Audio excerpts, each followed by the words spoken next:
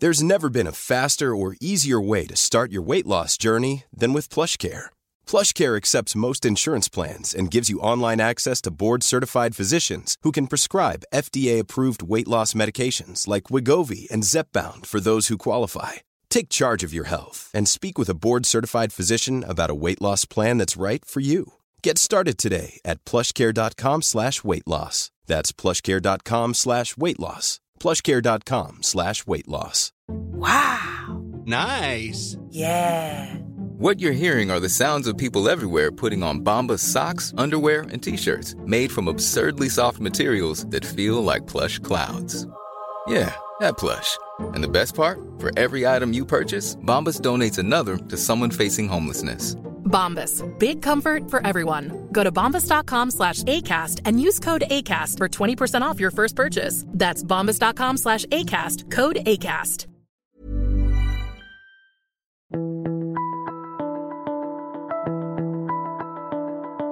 Hi, I'm Mark Boris and welcome to The Mentor.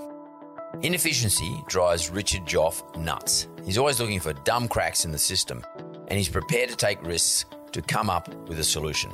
It's just as well because recently he's entered an industry that typically doesn't excite a lot of people. Home insurance. Now, customers don't hear from their insurance provider until it's time for renewal or when your roof collapses. It just doesn't sit right with him that insurers are happy to take your money for the possibility that you might get service from them one day. So he launched an insurance tech company called Honey in late 2020. It also raised the largest seed round in Australia for a tech company, coming in at $15.5 million. Honey attracted big names like Afterpay co-founder and CEO Anthony Eisen and a previous guest and CEO of Airtasker, Tim Fung. So let's find out what all the fuss is all about. Rich and I chat about why you need to be specific with who you get your advice from, when is the right time to set aside your ego in the name of your business, and why so many of us obsess with the downside of risk and rarely consider the upside. So let's get into it.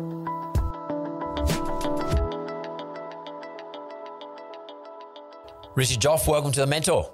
Hi, nice to see you, Mark. How are you? Thanks for having me. I think you and I maybe met up 2 years ago. I'm not sure now, pre-COVID.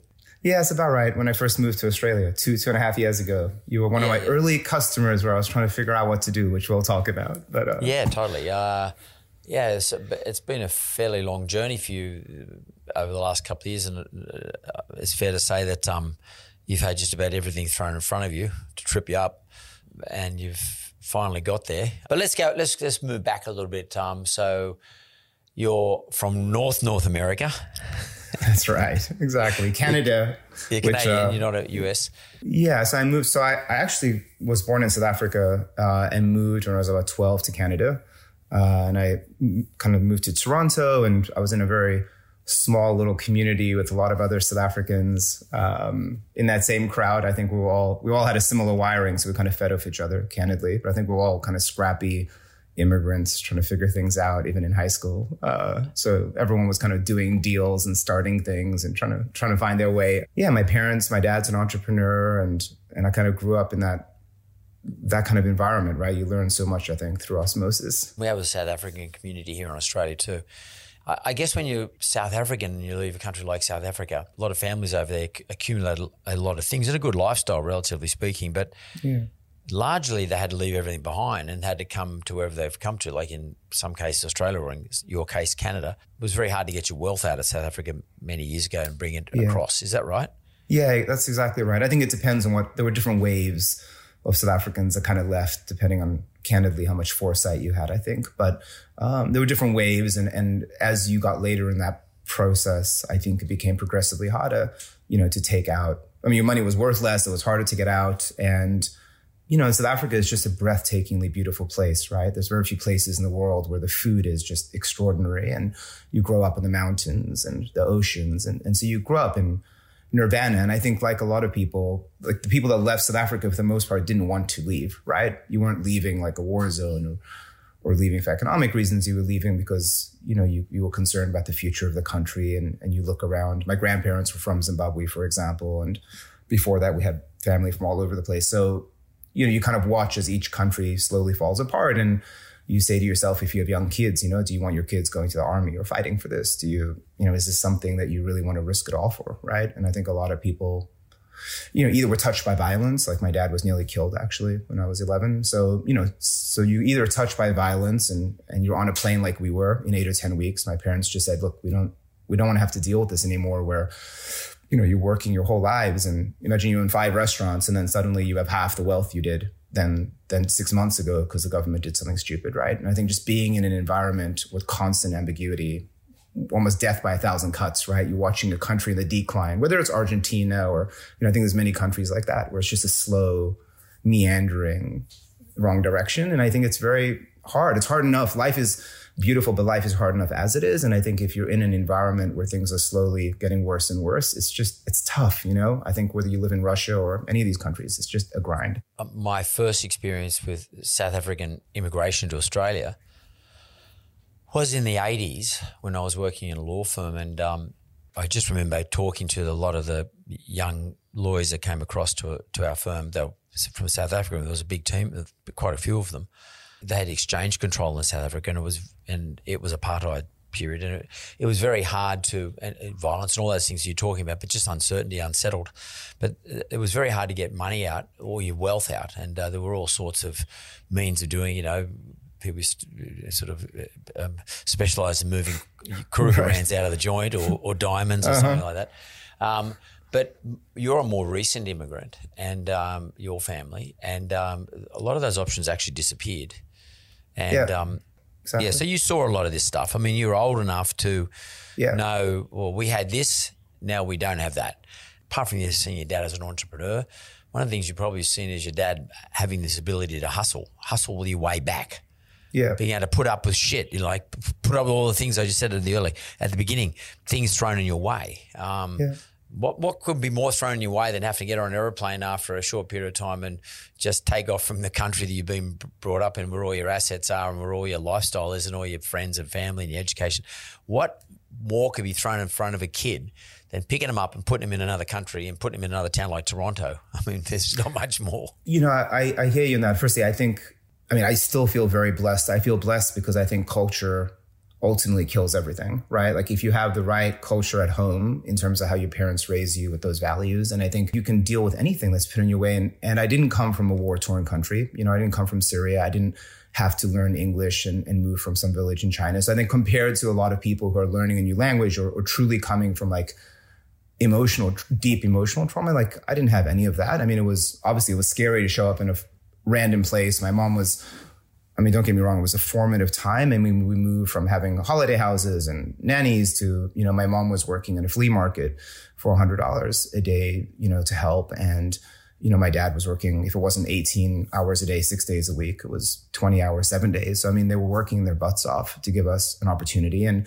but we were, my dad was always there at dinner time, no matter what. And then we'd go downstairs and work till midnight. My parents were very clear with what it meant to have good values, I think, as a family. And they were incredibly supportive. And I think when you're I cannot emphasize enough how I think osmosis, just doing what you want to do in your life and building something meaningful, I think that rubs off in your kids and all the people around you, right? You don't have to sit there and teach people, I think, for hours at a time. If you just live those values, then I think the people around you naturally start to bend that way and learn what that means, right? And my dad had he moved and was my family's in the manufacturing industry. And he had a partner when he moved to Canada, and it was a very difficult situation. It was a Holocaust survivor and, had his own issues and kind of things fell apart. And I remember my dad month after month kind of biding his time, knowing that he had to just do what was required in order to have the right moment so he could go and start his next business. And, when you're kind of watching that day in and day out, month in and month out, and they're not complaining, they're, up at 6 o'clock on a Sunday, helping me with the paper route when it's minus 35 degrees outside. And, and you just you start to learn what it means to work hard. Right. And you also learn that it pays off in the end. How much value do you put in that whole concept of having experienced what hard work actually is? I mean, everyone talks about it, but the experience of hard work, the ethic of hard work, and by the way, to some extent, the honor to be able to work hard. Yeah. So I think that hard work is a necessary condition typically, to success in the long haul. There's examples all over the places of people who start businesses who kind of, get lucky, but I think there really are the 1%. I think for 99% of people out there, it's a long slog. You're getting your face kicked in all the time. You're living with rejection. If it's not a falling out, with someone that you brought in or someone stealing from you or a supplier suing you. I mean, it's just, you just have to love the fight, I think, because, it's just hard. And I would say that hard work is important, but I think that it's more of a mindset, I think, of like being scrappy and getting on with it and not being afraid of failure and how you view rejection, I think. And I think that's actually more important because you can work your butt off being an accountant your whole life and never choose to get out there and give it a go. And so I think it's the latter point that's actually much more formative. And I think there's a lot of cultures out there where people are petrified to lose face. Or what does this mean about my family if it doesn't work, right? And I think I was very fortunate to come from an environment where it was the exact opposite of that, right? It was, all right, you tried. What did you learn? Get on with it, right? Okay, well, did you do the best you could? Are you a bad person? No, you did the best you could. Okay, what did you learn? And so, my parents would often ask me what I learned out of something rather than, moping around, right? And I think the culture of I think it was Woody Harrelson that once said 90% of creating a business is just, or starting anything is just showing up, right? Like most people just don't show up. They talk about doing something. They look for it to be perfect, the perfect idea, the perfect storm. And there's no perfect storm. There's no perfect time, right? There's some industries that are better than others. And there's some teams that are better than others. But the reality is that it's never perfect. And the hardest part is just starting. And I think that's the kernel that I learned from my parents, I think, very early on, and from my cohort of other younger kids that I was doing it with. I had friends, as an example, in high school. There were probably 7 or 8 of us that were all part of this South African crew. And one guy started the government changed the rules that you had to have a carbon monoxide detector in your house. So I'm going back, obviously, in the 90s now. This guy started literally going to every single university, signing up all the kids. Like, Mark, you can have East Toronto. Jesse, you can have West Toronto. I can't pay you a salary, but you'll get $20 out of the $40. I mean, we were 19, 20, right? He had hundreds of people running around the country. He made $1 million in his summer holiday. I was running around selling carbon monoxide detectors. And so we were all just trying to make a buck. And I think what you learn out of that is that the hardest part is just starting. Just get on with it, give it a go. You'll learn something, get back up. And that inertia, that momentum that you create, that's, I think, the most important thing. Yes, I learned what hard work means, but I got my butt kicked enough in my days of banking and other places that, I was taught that salty lesson anyway, that you weren't going to get anywhere 9 to 5. But I think giving it a go and just getting on with it and showing up, that was really the most important lesson, because I see so many people that have such potential just not start. Do you mean they overthink it or overplan it? I think that it comes down to understanding how we are programmed as humans, right? As human beings, we are incredibly risk averse. Humans have been around for 70,000 years, and we've had a refrigerator for 100 years and electricity for 80. And, so this me speaking to you over a laptop is a very recent phenomenon. And we are designed as human beings psychologically to avoid getting eaten by an animal, right? By a lion. And so we're programmed to massively over-index for risk. And so as human beings, we're not thinking about the upside. We typically are very focused on downside risk, just in terms of how we're biologically wired. And I think you have to be very conscious of that. So I think for most people give up 10 out of 10 upside for 1 out of 10 downside, right? Because we live in a first world country. I think if you come from Africa or you've spent time from anywhere, from India to Argentina, if you've lived or spent time in developing countries, you realize we are so fortunate in Australia. I mean, at the end of the day, you can survive on $30,000. I mean, minimum wage is a good life here. So, we live in a country where education is largely free. Healthcare is free. There's minimal violence. Your downside is incredibly low. It really is. And you can always go get another job. And so I think the idea of I don't want to go and start something because fill in the blank, I think a lot of it's our hard wiring. And the truth is there's infinite upside, I think, to giving something a go, right? There's a future where you could have, 20 or 30 locations, or anything from a grocery store to a big tech company like me. You could be, living in, in a different country in Bali, living your dreams. Like the upsides, whatever that means in your head, like the upside of what you can do is just incredible. And the downside is minimal. But people obsess about the downside, I think, inappropriately. And I think that that's what catches people up. They don't properly look at upside. They just look at risk. They don't look at risk-reward ratios properly. And you used an interesting word before, mindset. People talk about mindset all the time, but I often say mindset is about actually having something set out, having a structure. And you just said, and the point you just made was very important. Actually analyze the risk versus the reward, or the value of the risk versus the reward, as opposed to just looking at the risk. Mindset is actually about having some mathematical structure in what it is that you're doing, and actually not overthinking.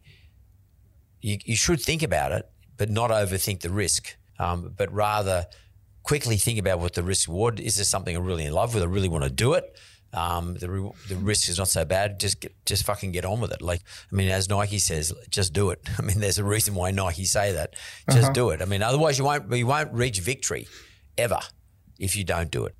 You got to be very careful with the role models you pick, I think. And these could be practical role models, humans in your life, or they could just be people that you read about, like Richard Branson or Bill Gates, right? But I think the people that you choose to pick as your role models have a huge influence on how you aspire to behave, And so I was very lucky to have had, friends who had older siblings. And so I spoke to a lot of them about, what does this look like further down the track? I had a good friend whose dad once said to me, I was maybe 16, and he said to me, there's this time period from the age of maybe 17 to 27, maybe it's that long. It might even be 17 to 25. Where if you work your butt off and you put yourself around all the best people you can, just like literally stop at nothing, 100 hours a week, just heads down. He said, if you do that, the rest of your life is going to be infinitely easier, right? And if you mess that up, like if you drop out of school or you don't go study or you're just kind of lazy and moping, you're going to spend the next 30 years of your life making up for that. And I was only 16, but it really landed with me that there was this kind of period of time where my parents were supporting me in university or high, I just had to show up and work hard, and I could lay the groundwork. And so I think that was a really interesting tidbit that stuck with me. And the consequence was that I went to school and, worked full on as hard as I could. I ended up in banking and consulting. So I did M&A in New York on Wall Street. And then I ended up with a company called McKinsey. And I really didn't want to work at any of those places, if I'm honest with you. And I was not very good at them either. I think I was cleanly bottom, probably for the same reasons I'm okay at being an entrepreneur, or the same reasons I was cleanly bottom quartile in those companies. I kept coming up with ideas and better ways to do things. And they kept telling me to go back to my financial model in the corner of the room. And so, they weren't too interested. But I knew that if I worked at those companies, it would put me forward in time. It would create credibility that would give me entree to being able to sit with people, like yourself at a younger age, right? And be able to talk about what I wanted to do or raise money. And so I wanted to figure out, how do I collapse a 10-year learning experience into 3 or 4 years, even if I don't want to do it, but it's going to accelerate my ability to get there. I need to kind of get the skills. And when I was in banking, I think I took an 80% pay cut, quite literally. I could have been promoted in the bank, so to speak, at Morgan Stanley, or I could have gone to do this consulting gig, but I didn't want to be a banker anyway. And so I took this pay cut for 80% because I knew it'd only be a year or two, but I'd be able to be around other exceptional people, new people, and learn new things. And I think when you view your career as a 50-year quantum, you've got a long career ahead of you, right? If you're 25, right? And so if you view your career as 50 years, then 1 or 2 years of doing something you don't really want, or taking a hit financially for a few years, in that context is actually not consequential, right? And I think you do have to view things not just in terms of what you want for the next six months or a year. You have to say, okay, where is my end goal? What am I trying to do? And then how do I accelerate my way there, even if I have to kind of, I don't say suffer in the short term, but just suck it up, right? They are big thoughts for a young man. Or I'm going to think in 50-year terms or 40-year terms, whatever it happens to be. I'm prepared to take a pay cut when I'm in my 20s to leave banking to go to join McKinsey. They're big thoughts. Did you originate those thoughts, or did somebody, say, Richard, listen, think about it like this?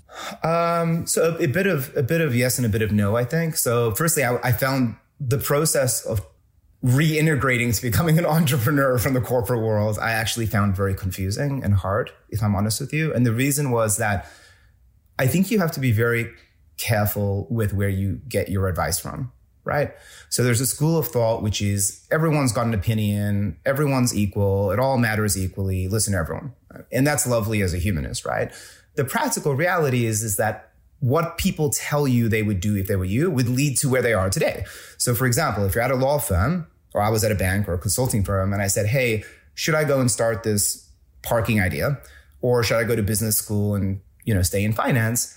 100% of the people said, you should stay in, like, what are you talking about? You should stay in finance. You should go to business school. This is what like, are you a Martian? What are you talking about? And for them, that's absolutely true because those are the decisions that they made. And it's also a self-supporting reinforcing mechanism, right? You work at a law firm. Everyone wants to believe you should stay a lawyer. They don't want to believe they're doing something that could be better. And so I think if you want to get advice, you have to go to people that are where you want to be. And the sweet spot of the sweet spot are people that have actually made that move from you. So for example, if you work at a law firm and you've chosen to go and start your own business, find people that worked at a law firm and started their own business. Like those are the perfect people because they'll literally say to you, this is the good, the bad, and the ugly. This is how it played out for me. I would do it again, et cetera, right? Those are perfect surrogates for what you would be like potentially 5 or 10 years down the track. And so the people that I spoke to initially were people I worked with. And they were all like, no, you're crazy. Even though I intuitively felt this is like who I am as a human being, they were not that supportive. And then when I went to other friends or family friends that kind of started their own business, I had a great mentor in my life. I have 2 great mentors in my life, and they had started their own things. And when I went to go speak to them, there was a very different perspective. They would talk to me more in the way that we just discussed, right? Where they'd say, look, what's your downside? It's not like you don't have if you have a great experience for 1 year, you can still go to business school, right? If you go and start this thing and it flames out, like the bank will take you back. I mean, let's be real. In fact, they'll take you back and probably give you a raise, by the way. So, when you speak to people that have gone through that trajectory, I think it's very grounding. But you have to be very careful with where you get advice from and who mentors you because they will give you advice that leads to typically where they are today rather than disjointing themselves from the circumstances and just looking at you as a human being. It's very rare to find people that can take themselves out of their own framework.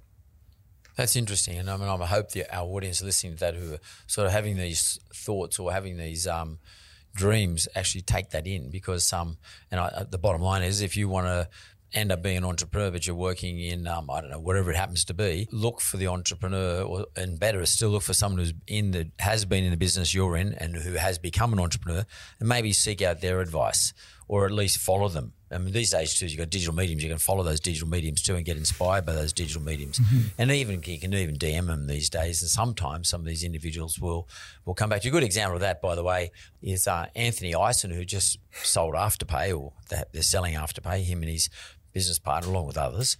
I remember Anthony many years ago used to worked for my brother in investment banking. And then he went off and decided to set up this idea of Afterpay, which is turned out to be pretty big, pretty good idea. But it's a good example. And he went with a like-minded person too, like his business partner, who I don't know more on, but they did this together. Are you someone who picks a partner or likes to have a partner?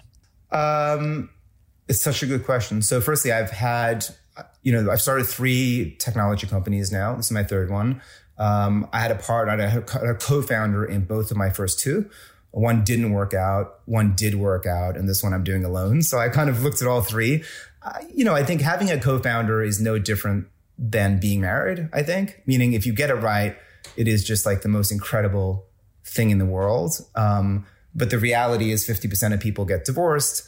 And of the remaining 50%, half are miserable, which means that even though 100% of people walk down the aisle saying, Mark, you and me, man, we're going to make it. We're different. No one walks down the aisle saying we're not going to make it, right? So I think, and yet, 3 out of 4 don't make it. And so I think it's no different. And I think that you get wiser with time. I think as you get older as well, I think you're less emotional about, your role. Like my second company, I had a wonderful co-founder and when I moved to Australia, I went through a divorce. I was coming to a foreign country. I had I had 1 kid in diapers still. I mean, it was a very difficult time for me. And I tried to commute back to New York and San Francisco. I was desperately trying to do the right thing for everyone and frankly, doing a very average job for everyone. So we switched roles. He switched to CEO. I switched to chairman. We had an adult conversation. I gave him more of my equity. I mean, we were adults, we'd both been hit. We've both been successful. We both like understood that it wasn't like emotional, right? It was just a business is a creature. A creature needs certain things in order to survive and to flourish. And I couldn't do the job I needed to. And we needed to do the right thing for everyone and for the sake of employees whose livelihoods were on the line. I think as you get older, you become more mature with what it means to have a good partnership. And you recognize that, I think, as well. So I think the answer is it's extremely lonely doing it yourself. I think that if you're able to find a great partner, I despite, ups and downs of different experiences, do think it's a beautiful thing. But I think there's other ways that you can engineer that same feeling. So in my company now where, I don't have technically, I don't have a co-founder, but I've made sure every single person gets equity in the company, like from someone who's first year out of university in the contact center right through to the executive team. And I've gone, I think, well beyond the norms to make sure people have like a lot more equity than normal. And I told my exec team, I said, I don't want to feel lonely. I don't want to feel like it's my problem. I want to feel like it's our problem and our success and we're in it together, quite literally. And if we're successful, how much can I take to the grave with me? Like, I genuinely want you to win. I said to them, I want you to win. And so there are ways through transparency and equity sharing that you can create a very similar feeling to having a co-founder. It doesn't just have to be two of you, but you have to be very careful with how you structure partnerships. And there's this great book called The Founder Dilemmas. I'm not sure if you've read it, but it's fascinating. And for any of your listeners that are thinking of starting a business with a co-founder or co-founders, it's a great read. It's the largest longitudinal study ever done on entrepreneurship, effectively. And it looks at what's the split. Is it 50-50 or is it three ways? What are the different ways to raise money? And how does this actually end up tracking thousands of startups over a decade, right? And it's fascinating. I haven't read it, but I've probably experienced most of the dilemmas and some of the upside ones too. My experience is a good partner will work. I mean, my partnership with Kerry Packer was just brilliant. And the Channel 9 group was just brilliant. We couldn't have done what we did without each other, I don't think, in hindsight. But then again, I've had other businesses with founder partners and it hasn't worked out that well. But it does come down to the personalities. I agree with you. So you sort of quickly flip through some of the things you've done, but I do want to just underline some of the things you've done before we get on to Honey. Could you just take us through the previous two startups? What were they? Yeah, so my first startup, which I founded, was called Park Assist. So that's all the green and red lights that you see that show you where to park your car when you're driving around. And I started that in Sydney and I moved quite quickly to London. We ended up in about 20 countries or so. So it took about 10 years to build it. We ended up shipping 3 products. The first one was those green and red lights. The second one, I literally was walking through a Tesco car park at some strange hour. And there was a guy walking around putting every single license plate into cars. And I said, what are you doing? And he goes, well, we have to manually put in every single license plate so that people don't stay more than 2 hours for free because, otherwise no one would be able to get into Tesco. And I said, this is crazy. What if there was like a little sensor that went beep, beep, beep to the shopping trolley guy and you could just put a ticket on? You wouldn't have to walk around all day, And so I came up with these wireless sensors, which I sold to Tesco and Sainsbury. And then eventually I started putting cameras into the green and red lights in order to do things like find your car and solve a bunch of problems there. And so that was my first company. It took about a decade from beginning to exit and ended up in New York as head office. I learned a lot of things through that experience as you always do. But I think one of the things is just the education curve to building a new idea in industry is incredibly painful. Like entering an industry that already exists, be that selling mortgages or selling insurance, is infinitely different than being like, hey, Mark, I've got this idea. It's a wireless sensor and you've never seen this thing before, but it's going to go beep, beep. And then this guy's going to get a ticket and you're not going to need the cameras. It's like a lot of effort to educate people, right? And so I think going into an existing industry and doing something better around product, price, or service, right? You just have to pick one of those 3 areas and just hammer it and be famous for something. I think I learned the hard way that the pain associated with trying to educate an industry on a new idea.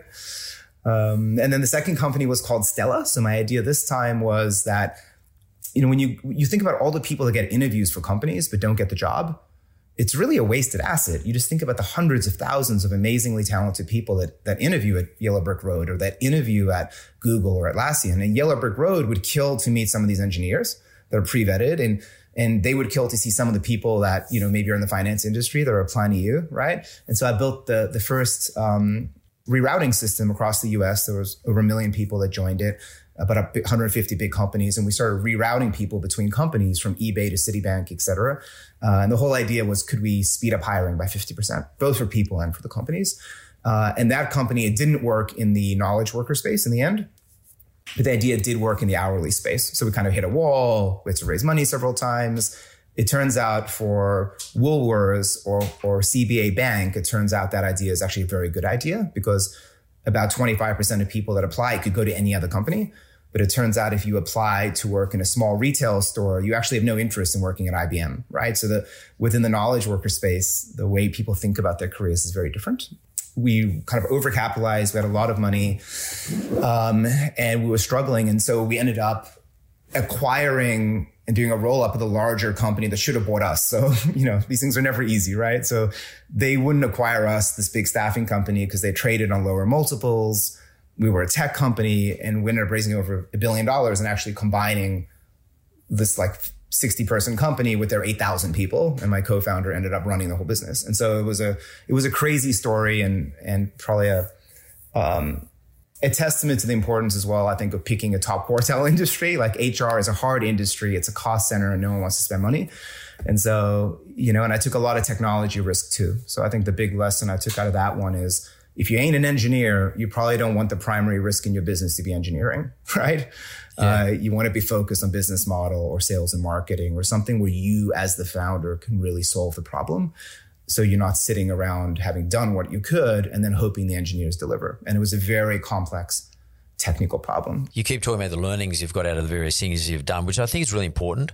You said right at the beginning, you don't sit around and go, oh shit, that was terrible. Because if you're one of those sort of people, you'll never actually do anything else. But if you go, oh, that worked out okay because I learned this, this and this, but now I'm going to get on with it, something else, that's fine. It's like so many people I know who are entrepreneurs, they get so caught up in and passionate about the business they're in. They love it so much, which is fantastic. It helps drive them. But when things start to go wrong, they become mortified and it sort of paralyzes them.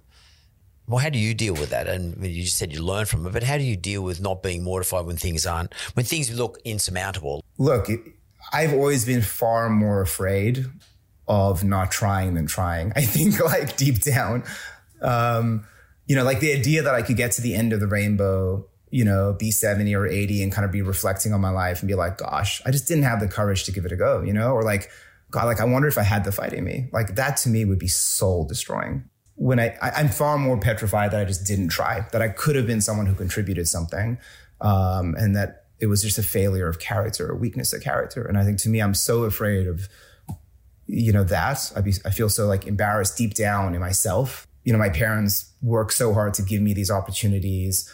I was blessed to be in a country where really it was easy. In my mind, there's no excuse, honestly, for not giving it a go, right? And trying to do something. So for me, I'm far more petrified of getting to the end and reflecting on the fact that I could have done it, but it was a failure of character, than the fact that I tried a bunch of times and so what? So a bunch of people tell you you're an idiot or it doesn't work and you try again and you go get a job. I mean, okay, the worst case is you're back to square one. You have to frame the risk reward, right? What does this look like in the end? And are you okay with that, right? Are you okay with the fact that you think you could have had a better life or you could have had a more fulfilled career every day, right? Which one's more scary to you? That you squandered that, or the fact that a bunch of people you don't know told you to pack up your toys and go home? You have to look at both upside and downside. And so for me, I'm petrified of the downside far more than I'm 8 out of 10 afraid of the upside, and I'm 10 out of 10 afraid of the downside.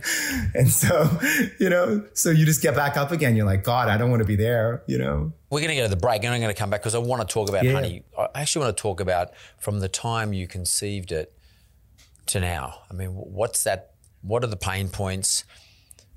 How did you keep going? I do want to talk to you about how you raise money because, insurance company needs money. What are the things you do to help you endure these hurdles, these problems that are pushed in front of us all the time, which is a big deal today. So let's go to the break. We'll come straight back.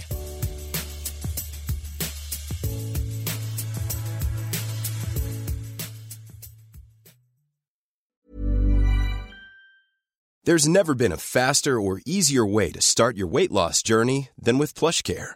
PlushCare accepts most insurance plans and gives you online access to board-certified physicians who can prescribe FDA-approved weight loss medications like Wegovy and Zepbound for those who qualify.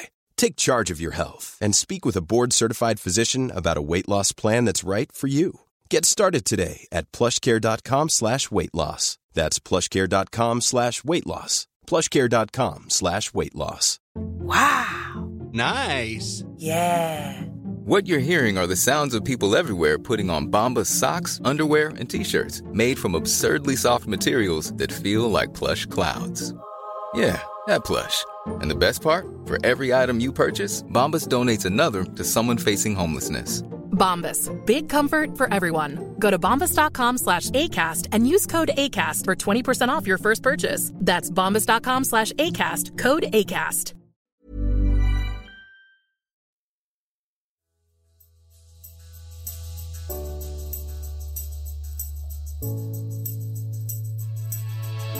I'm back with Richard Joffe and his business. We're going to talk about his business called Honey Insurance, which is sort of just launching around this time in a more formal sense. Richard, why was it you decided to have a go at insurance? Because, you know, some people might say it's a crowded market, it's a big sell, it's a grudge purchase to some, although defensively it can work really well in your favour. Where did that sort of inspiration come from for insurance?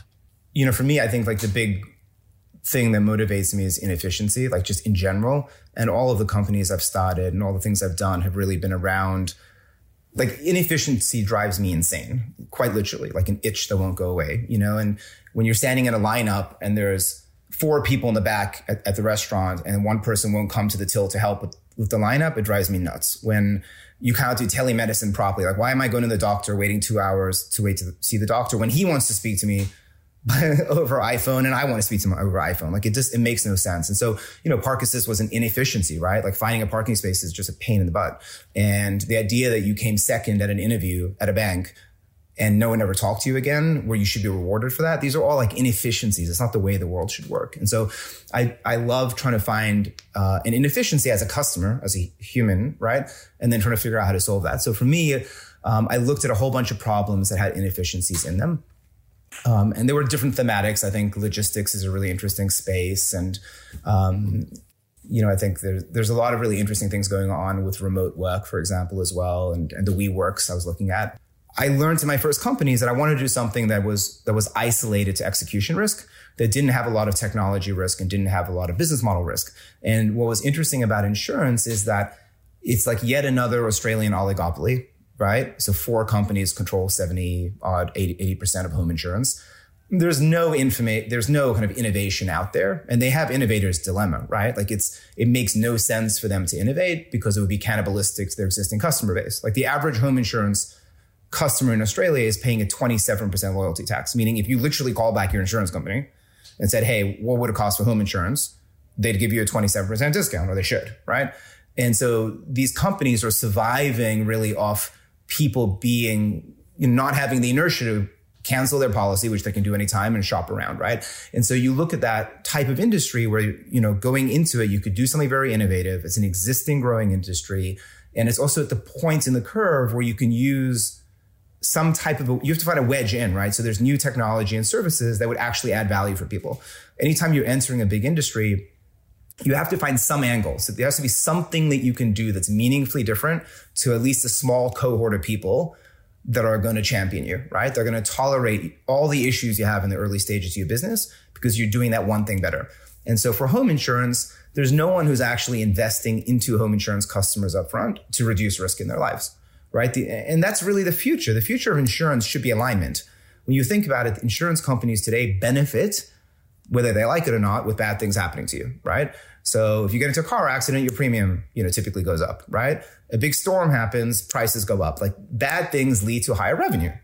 And if you think about it, about 50% of accidents that happen in a house are completely avoidable, right? You like leave on your shower and you go off and you forget about it, or your fire alarm goes off while you're at the movies and you didn't know about it. So many of the things that happen, about half, are avoidable. So, you know, the concept that we eventually cooked up was, is there a way you can give away technology and services to actually reduce risk in people's lives, in their homes, and then give them the discount, pass it on. And if you think about other industries like healthcare, for example, or health insurance, if you hit the gym 5 times a week, there's companies in the US that will give you a discount. They'll say, Mark, congrats, you're hitting the gym 5 times a week. You're healthier than you were a year ago. Of course you should pay less. Like, you should be rewarded for that. And that doesn't exist in home insurance in Australia. And so the space we landed on is, can we take some of these kernels from different industries and enter a big industry that's growing, that's really owned by these 4 guys? And can you find a wedge in with like early stage millennials, people that really like technology and services and that kind of understand that messaging, right? But that was kind of the early wedge in for Honey Insurance. Okay, so what is Honey Insurance's product? So Honey Insurance is home, contents, and landlord's insurance, which, you know, is mandatory. If you own a house, it's mandatory to get a mortgage, as you of all people know. So about 94% of Australians that have a house have home and contents insurance. And the whole idea is that we give out about $500 of free technology and services to people that sign up in order to reduce risk in their lives. And then we literally give them the savings. So you sign up for Honey Insurance. We use smart data to cut down the time to buy it by like 2/3. So we plug in satellite footage and we plug in data from a whole bunch of local sources and municipalities. So it's way easier to buy it and understand it. And then we ship you $250 of sensors for free that can detect smoke alarms and water leaks and movement in your house. And if you choose to put it in, you get an 8% discount per year, which is what we view as like the reduction in risk in your life. And so the message is, hey, Mark, Honey Insurance is a great product anyway. And we're going to give you a whole bunch of, free technology and services to keep you and your family safe. And if you choose to put it in, you'll save about $100 a year just in the sensors. And then every year we'll be releasing other tech and services to help people. So it's meant to be the first proactive insurance company in Australia that actually tries to get ahead of things for you rather than you waiting for something bad to happen. It's interesting you're using sensors, which is your first tech business, but what sort of sensors are we talking about? Yeah, so there's 3 little sensors. Each sensor does the same thing. It can detect if there's changes in humidity or water. So you can put one underneath your sink, for example. So there's something called flexi hoses there, which is the number 1 cause of damage in Australia to homes. So if those flexi hoses start to leak, because they only have about a 10-year life, then you'll be notified. You can get it changed out. You can put another one typically anywhere in your living room where a smoke alarm is. If that smoke alarm goes off, you get notified. So if you're out on holiday or in the movies or at your kid's soccer and the fire alarm goes off while you're not in the house, you know it's happening. And then the third one can detect motion. So if your front door opens up or there's someone walking around your house when you're not at home, you'd be notified as well. So those are the 3 primary risks. About 50% of bad things that can happen to you in your house or your house are forces of nature, right? Bushfires, floods, the forces of God, right? We're not going to solve that problem. But about 50% are controllable. There are things that are happening that really technology and services and better awareness could get rid of. And it causes, lots of deaths, huge amounts of suffering. I mean, in Australia, 1 in 7 claims last year were rejected. So about 185,000 Australians who have home insurance were rejected last year in their claims and had to pay about $1.5 billion out of pocket. So it's a real issue that affects a lot of people. And it's an industry that really is quite broken, candidly, right? And so you send these sensors out and I install the sensors. And as a result of that, statistically and algorithmically, Honey can sort of say, well, the risk of any one of those damaging events occurring is reduced. The insight here is that if you think about it, we actually benefit selfishly as a company if you win as well as a customer, right? So if risk goes down for you, we pay out less. Right? So we don't want something bad to happen to you. Like it doesn't make a lot of sense. Now we've reached a point in the technology curve. If you think about Uber and services and, telemonitoring and even smart sensors, the cost of this technology has plummeted, right? Like in March, we'll be including the equivalent of like a doorbell camera, right? Like a Ring doorbell camera equivalent.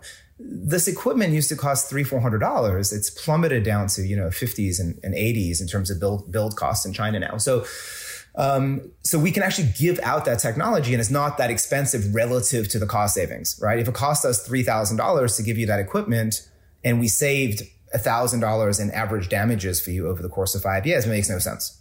But if it costs $500 that we're giving it to you and it saves $1,000 in potential costs to your house over the next 5 years, we should do that all day long. You're a happier customer, your family's safer, and we're actually in the money. There's obviously software that had to be built. There's hardware that had to be developed and or at least fine-tuned to do the things that you want to do. It exists in the world, but you have to go and get this hardware and make sure there's a continuous supply. You have to find the person who's going to supply it to you. I mean, that's not that easy.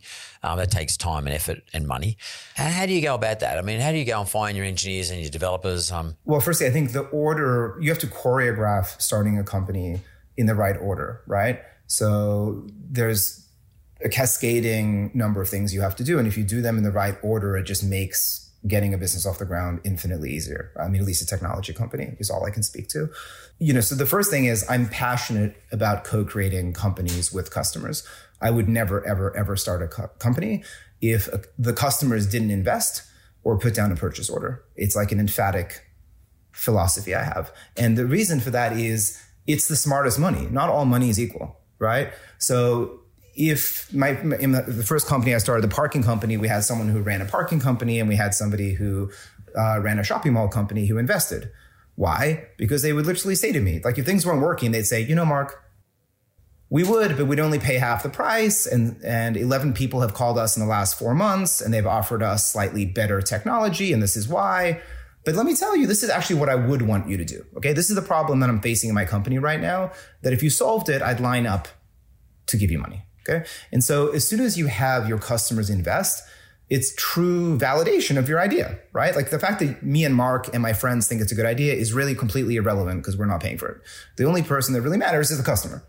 And so I think the starting point of any company has to be find a customer who's willing to put their butt on the line. That means like someone has to get fired or suffer if this doesn't work. Like that's the highest threshold, right? My second company, I had Seek, invested with 7 recruiting companies, which is obviously an HR company. And so for Honey Insurance, the 2 big problems I had to solve were, one, we needed an underwriter who would actually support us in the market. So who would give us balance sheet and insurance infrastructure, getting APRA approved is 3S. So we needed someone to partner with us there. And then the second thing is we needed people that would sell Honey Insurance, because if all we were going to do was advertise on buses, how could you possibly raise enough money to do that? You'd be dead. And so I had to convince an underwriter to do it. And so it took 18 months and 92 rejections, which we can come to, but we eventually got to the end of the rainbow and they invested. And so I think the starting point is getting your customers to actually partner and invest with you. Once that's done, then you have to get credibility. So in my last company, I had an amazing guy who understood the industry, and I gave him, a piece of the business up front to be chairman, and he was able to open doors and help with recruiting. He helped to pull an advisory board together. So you got to get your customers first. Then, you need to kind of establish credibility, and it's better to share the pie and make sure you have a pie in the end than be a tight ass and like hope for the best and not get there. Like there's so much risk in getting a business off the ground that getting the smartest people you can around the table is far more important to success, I think, than trying to control the whole pie, right? Which inevitably, if you just look at the data, is not a good outcome typically, right?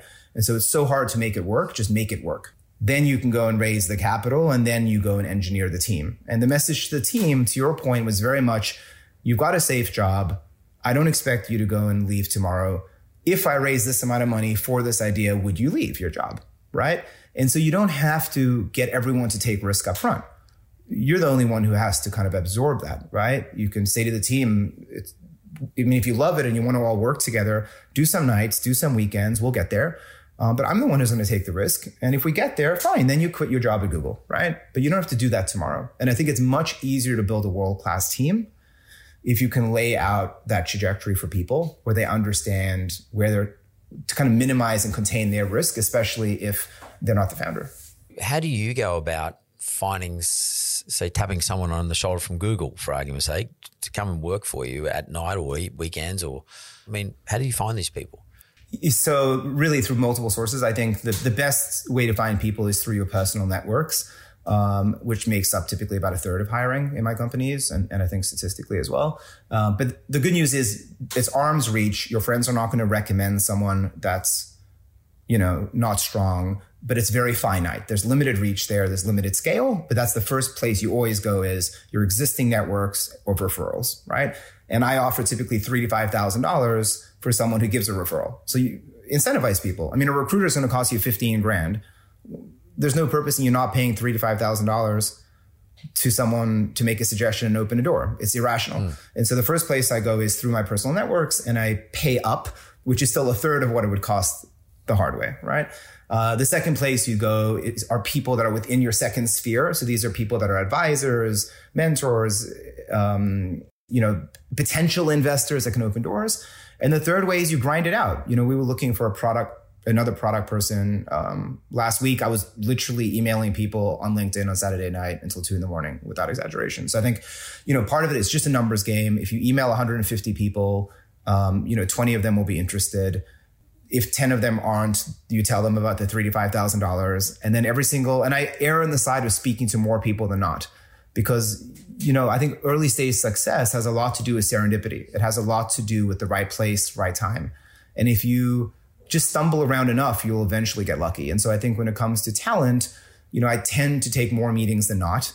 And whenever I meet someone, I always say to them, who are the top 2 people that you'd recommend? If I speak to an investor who doesn't want to invest, I say, the 2 people that would be a great fit for this. And so you start to create growth. Instead of limiting your networks, you start to accelerate, hiring. I get it. And that all makes sense because, I did usually come and see me some years ago. And one of the things I've noticed about you is you always stay in contact. You actually did ask me those 2 questions. Do I know any other people that I could refer you to? But not only did you stay in contact, but you you kept in front of me, so to speak, so in front of my mind. So then I'm always asking this question now, how's this business going? And it keeps me interested. And then if I'm talking to somebody else, I might actually make some reference to you about it as well. So that is how startups go, and that's actually how businesses run. And I think there's a misconception out there that people like you, a founder, that everything just falls into your lap and it all happens. It doesn't. You have to make it fall in your lap. And what you're saying here, Richard, is that you are putting yourself out there all the time, continually. You don't stop. And that's what a founder's got to be prepared to do. Otherwise, just get out of the room. Yeah, I think that's exactly right. When I started this, as you said, I've done 2 already, right? And I actually have a list of the 92 people that I met with, not even spoke to. I met in person 92 people who weren't interested, right?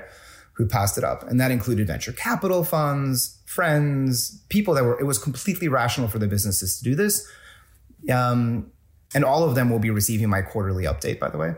And so all 92, and then you get to the end of the rainbow, you're like, oh my gosh, do you give up, as you said, right? I think you have to believe that what you're doing makes sense. You have to start with, is what I'm doing, does this fundamentally make sense? Should this be out there? Should this business be out there? Is there a problem I'm trying to fix that makes sense? And if the answer is yes, then you can engineer all of the necessary conditions, right? Someone will give you the money. Somebody will join you and help build it. You might just need to speak to hundreds, but they're out there. But you have to ultimately believe that what you're doing makes sense. And that's why you have to be in an industry and work with people you want to work with, because it's just too hot otherwise, right? If you don't want to be in that industry or go after that problem, you'll quit. It's just too hard. You can't do it just for money. You have to do it because you really believe this is it's an important thing you want customers to have, right? All these things are great, but they will require a fair bit of capital. You may want to dip into your own savings and, use your own money. But at some stage, you're talking about an insurance company here, that requires a lot of capital. And you did mention you got underwriters, et cetera. They're the people you sort of lay your risk off to. I'm not talking about that capital. I'm talking about just capital to build a business and to run the business. That's a hard road. What are the lessons you learned in Australia about raising capital for a big idea like this? To take on, as you say, the 4 giants who control 70% of the market. I think that the lesson of fundraising is similar to the lesson of how you get someone to quit Google and join you when you have nothing going for you. And I think it comes down to a very clear focus on being able to quantify the upside and articulate that to people. What do I mean by that? People know exactly what it means to quit their job at Google, right? And people know exactly what it means to give me a check of $1 million and not get it back. So the downside is very clear. It doesn't require any imagination, right? The problem is that most people don't understand the upside. And I think the reason that most people are not able to convince a person at Google to quit their job any more than they're able to convince someone to put in $1 million or whatever the amount is, right, is because they don't do a good job at articulating exactly how the upside will come to be. So what do I mean by that? right? If you're able to say, look, we need X 100,000 customers. Those 100,000, these are examples of companies and what they're valued at. So these are 5 or 10 examples of companies that are now public, or these are 5 or 10 examples of companies that are very profitable, et cetera, right? In 5 years' time. And this is how we're going to do it. If you put in this money, you can automatically guarantee me a certain number of customers. Why? Because you're a customer, right? And so if you can paint the bridge of this is how we get to first base, we get to first base by having 5,000 customers, and that's only focused in Sydney, and that's through these 4 different distribution channels. And by the way, you're one of my customers. So the only way that this company doesn't get to first base is that you and the other 3 don't do what you were doing anyway, what you've just told me, right? This company is almost guaranteed to be successful if you just deliver on what you said. And so I think when you fuse your customers in and then you explain to them how by definition of their ability to sell, you're automatically going to get there. For example, let's say you want to go and launch a new vitamin chain, okay, brand. If you got pharmacies to invest, Chemist Warehouse, whatever, you could literally say to them, look, if you did nothing more than put my vitamins on your shelves, you'd be 30% of my revenue, right? So you're almost guaranteed to be halfway there just by definition of you being involved. And so I think that there's an amazing arbitrage by working with customers when it comes to raising money. And a similar thing happens to bringing on new employees, by the way, where you go, I'm not giving you 1% of the business. Let me explain to you how that 1% could be worth X million dollars. So that when you take a hit, when you go from $200,000 a year down to 100, this is why this could really be worth $2, $3, $4, $5 million, right? And I think people don't do it. I learned that in Silicon Valley, which is you have to be very clear with people about what the upside is and how you're going to get there, because they know exactly what the downside is. And if you leave it to their imagination as either an investor or as someone who's going to join, you nearly never get there. People don't really know what it means. And so I was very clear with investors about not just what the risks were, but I was clear with how it was an arbitrage, that if you had enough customers invest, we almost guaranteed were going to be successful and profitable because they themselves controlled the revenue line. Clear and consistent and regular communication to your investors of what the upside is the key to raising money from investors. Hit everybody, but don't expect to be successful with everybody. Yeah, absolutely. And one interesting thing that you often hear, I think, from a lot of smart or sophisticated investors, or actually in general from investors, is I'm rich, I'm smart, I'm successful, I run the big company, you're nothing, give me a discount. Like you hear some variation of no, like half price, right? And whenever you go to investors. And I think the answer there is no problem. You're a customer, so let's come up with what you say you're going to deliver, and you can have it for half price if you deliver, right? And so one thing I've done on numerous occasions is said to the customers, no problem. Let's say we're going to raise $1 million, okay? And let's say that we're going to go and start a bakery chain. And the people that I've gone to for the investment are real estate developers, and I've said to them, look, we want a whole bunch of locations around Sydney. We're going to scale the business. Why don't you put up the capital and give me a discount on the properties, and we can build this thing together, right? And there's a whole bunch of value. You'll see other people knocking on your door. You'll be able to see other businesses that are working. There's a great synergy between us. Okay.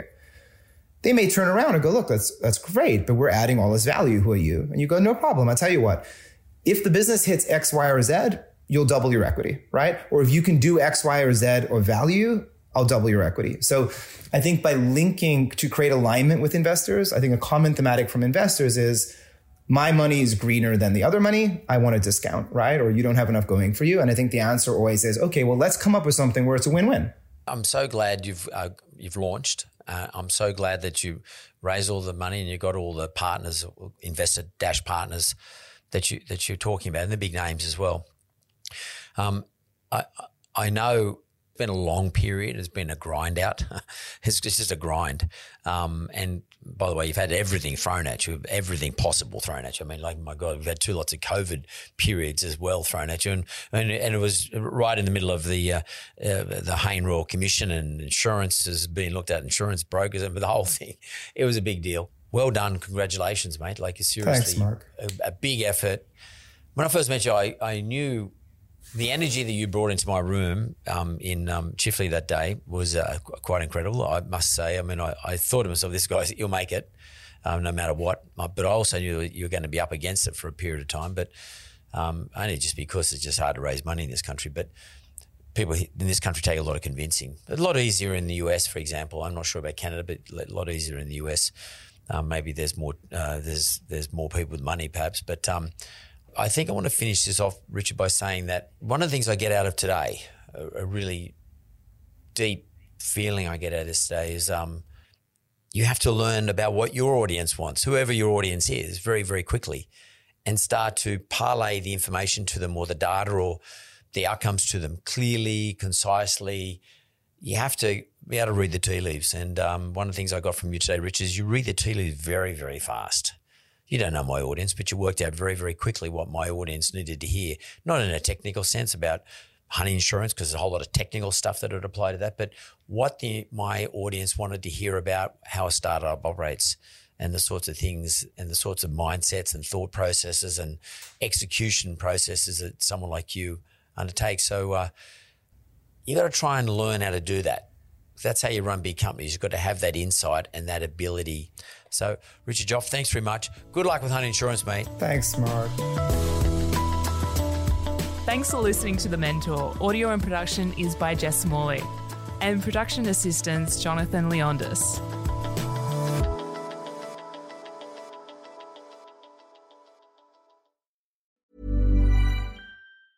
Planning for your next trip? Elevate your travel style with Quince. Quince has all the jet-setting essentials you'll want for your next getaway, like European linen, premium luggage options, buttery soft Italian leather bags, and so much more. And is all priced at 50 to 80% less than similar brands. Plus, Quince only works with factories that use safe and ethical manufacturing practices. Pack your bags with high-quality essentials you'll be wearing for vacations to come with Quince. Go to quince.com/pack for free shipping and 365-day returns.